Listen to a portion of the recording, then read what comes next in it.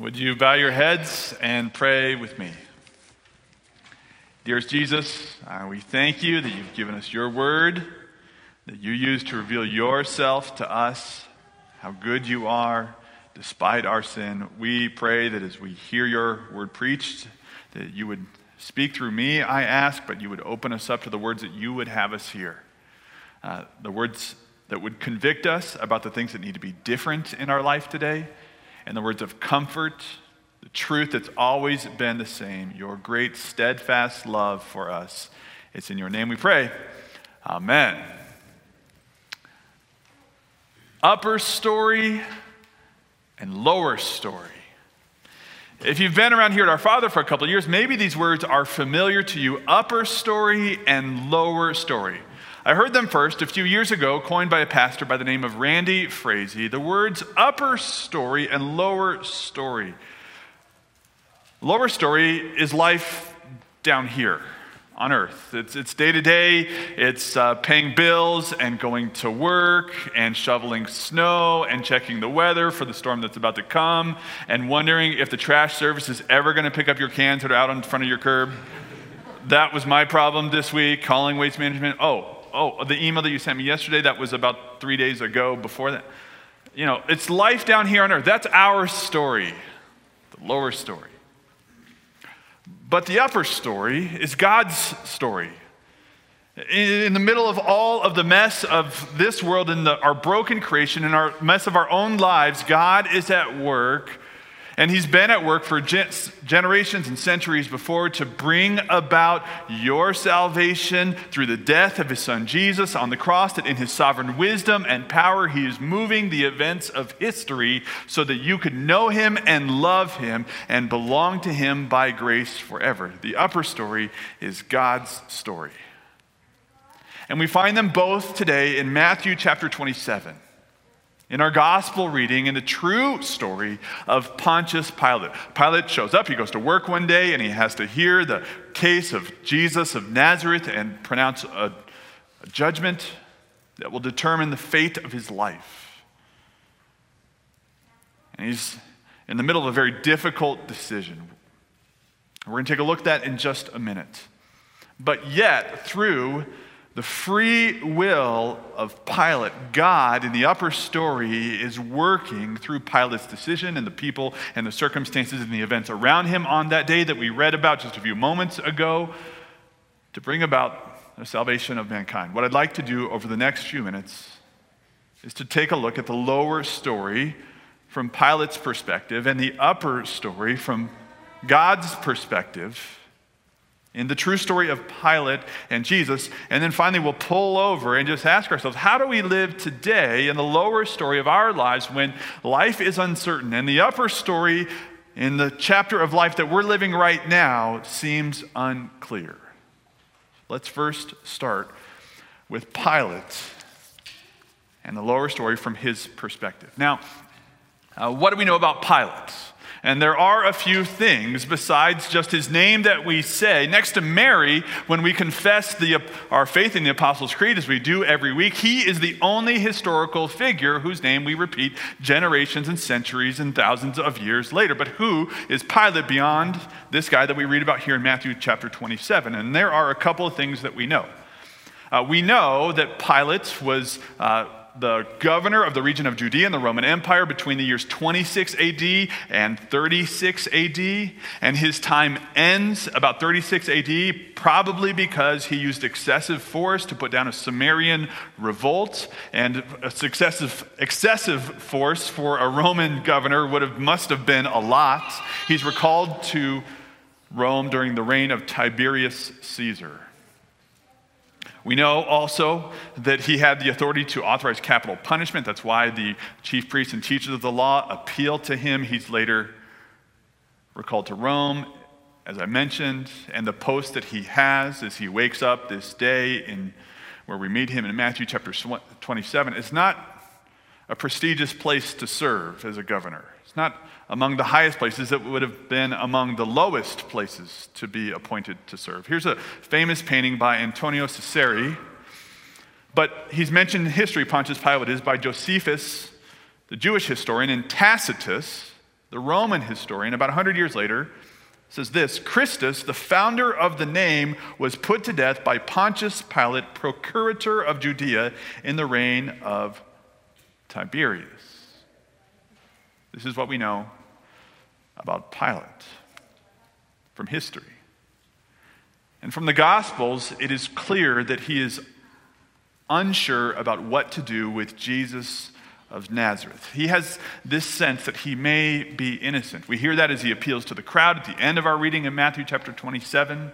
And his wife warns him because she's had this dream.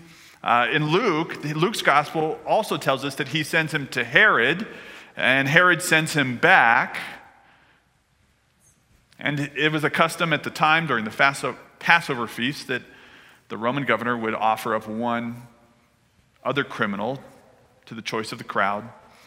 It's almost as if he's trying to let Jesus go free because he's unsure about what to do. His plan backfires on him when the crowd chooses Barabbas instead of Jesus. And if Pilate sets Jesus free, the crowd turns against him, which is the last thing that you would have wanted if you were a Roman governor, to put down a revolt. And so Pilate chooses instead to exercise his own free will to release Barabbas and to have Jesus executed despite his innocence. He's done his job. He washes his hands. He goes home, wakes up again, and lives life again the next day. That's what he knows, but little does Pilate know that based on his choice, his name will be spoken out loud by followers of the risen Jesus of Nazareth 2,000 years later, every single week. Little does he know. Which is a lot like our lives today, too, in the lower story that we're living right now. Together today, we have no idea what our future may hold or how long people will be saying our name after we're gone. You know, we can only see into our future about as far as we can stick our hand in front of our face, maybe a few hours at best. Kind of like the weather forecast. At best. And I think that's part of what has made the last year so jarring for us. Has been the unpredictability of it all. And the question marks that still linger. You know, how much longer till we can see our family members? When am I going to get my shot? And when were we going to be able to take off masks and sit closer to each other again? It's life in the lower story. But that's what brings us back to Pilate again and to take a look at this true story from the perspective of the upper story. Because what Pilate doesn't know is that through his decision and his own free will that God is orchestrating the events of history for the salvation of humankind, that he is using all of the circumstances and all of the people who are present that night, the cry of the crowd and the surrender of his son Jesus and the power of Pontius Pilate to arrange the salvation of humankind so that you could be here today. Through the free will of Pontius Pilate, God in his sovereign power and wisdom and majesty is orchestrating the death of his son Jesus Christ for your sake. And so do you see that the upper story is about way more than a happy ending to the chapter of the story that you're living right now? Because while it matters to him, it pales in comparison to what he has done through his son Jesus, by his death, by his resurrection, so that you could belong to him by grace forever and be called his son, to be called his daughter, and belong to him as a part of his family forever.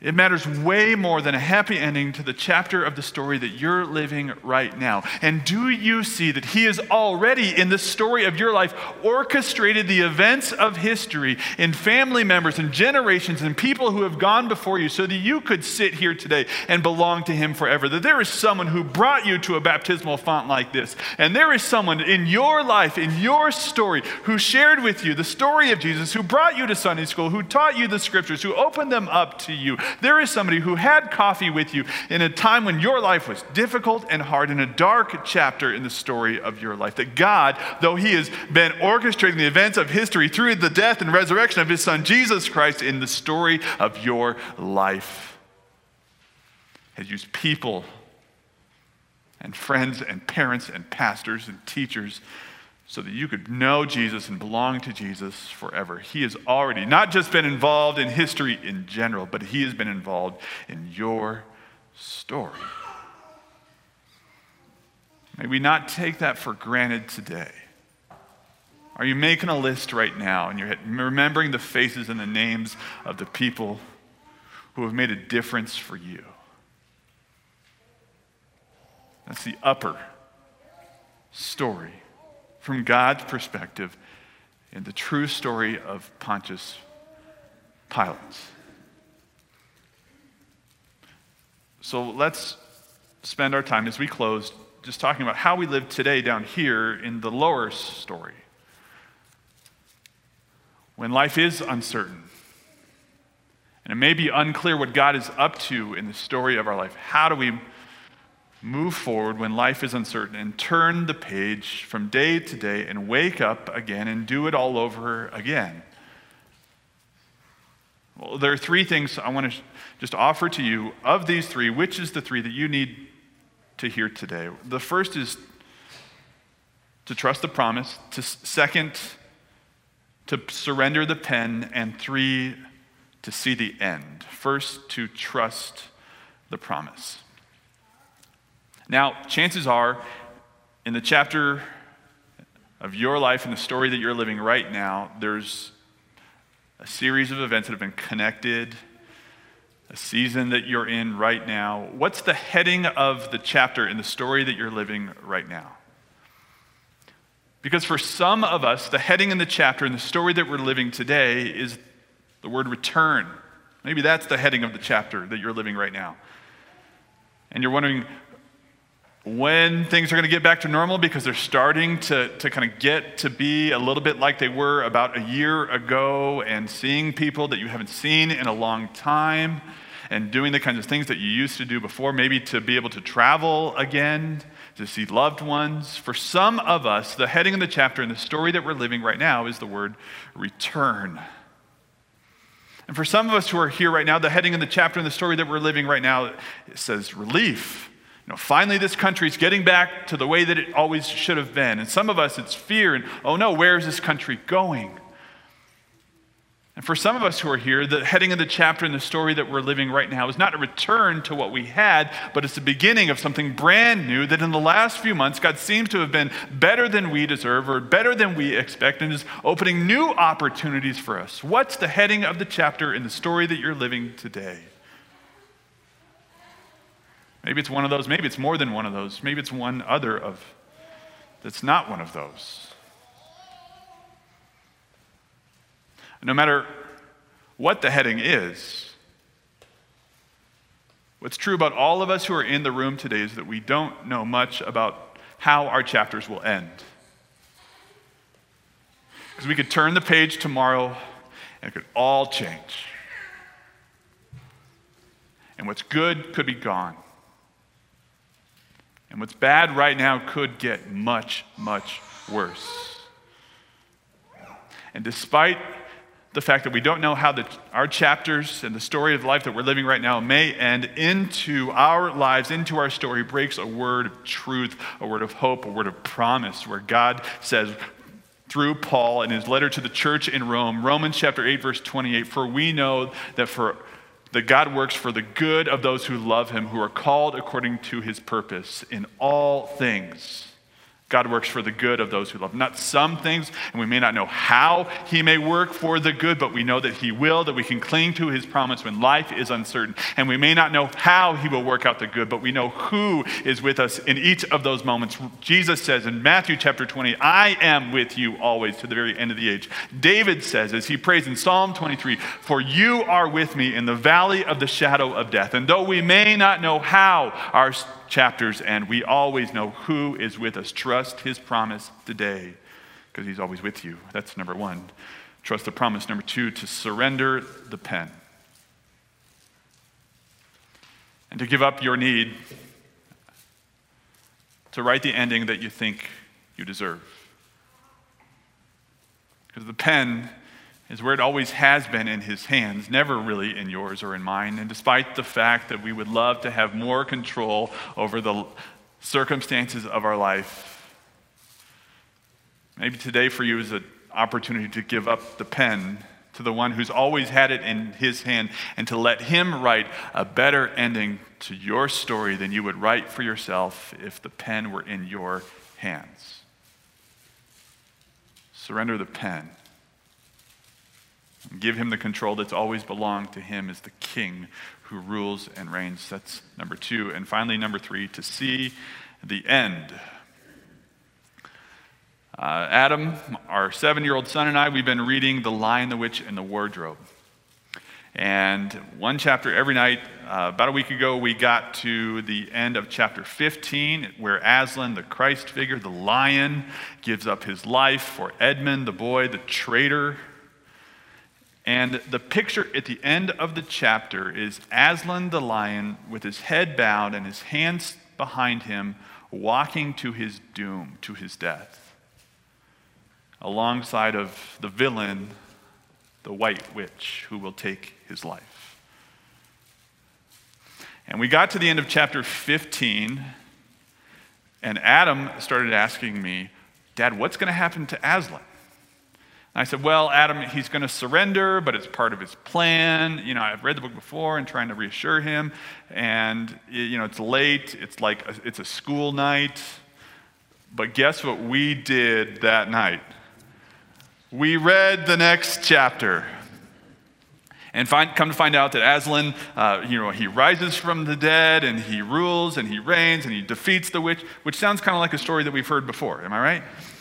And so a week ago last night, then we watched the movie together, The Lion, the Witch, and the Wardrobe. And we got to that part, that dark moment that we were reading about in the book, right before we had decided to continue reading. And Adam turned to me and he said, Dad, I'm not scared, because I know how this part goes. And we turned and we watched the rest of the movie. How true is that for us? We know how the next part goes. We know how the end comes because we've read the book. And we know that our stories end with a return. The return of Jesus Christ, the King of Kings. And when he returns, he won't just bring relief, he will bring peace that passes all understanding. And it won't just last for a short time, it will go on and on forever. And he will get rid of fear, and he will make things right, and he will make things the way that things were back in the Garden of Eden, the place that our hearts long for them to be. And it won't just be an ending when he comes back at the end. It will be a brand new beginning that goes on and on forever for those who belong to Jesus Christ. Do you see the end? That in Jesus Christ, all of our stories end well. And for that matter, again, it's not just an ending, it's a beginning that goes on and on forever with all those we love who have gone before us in faith. Trust his promise. Surrender the pen and see the end. Because in the lower story, we may not know much, but in the upper story, what we always know is that God, in his grace and his sovereignty, has arranged the events of history so that you and I could belong to him by grace forever. In the name of Jesus Christ, crucified for you and for me, amen.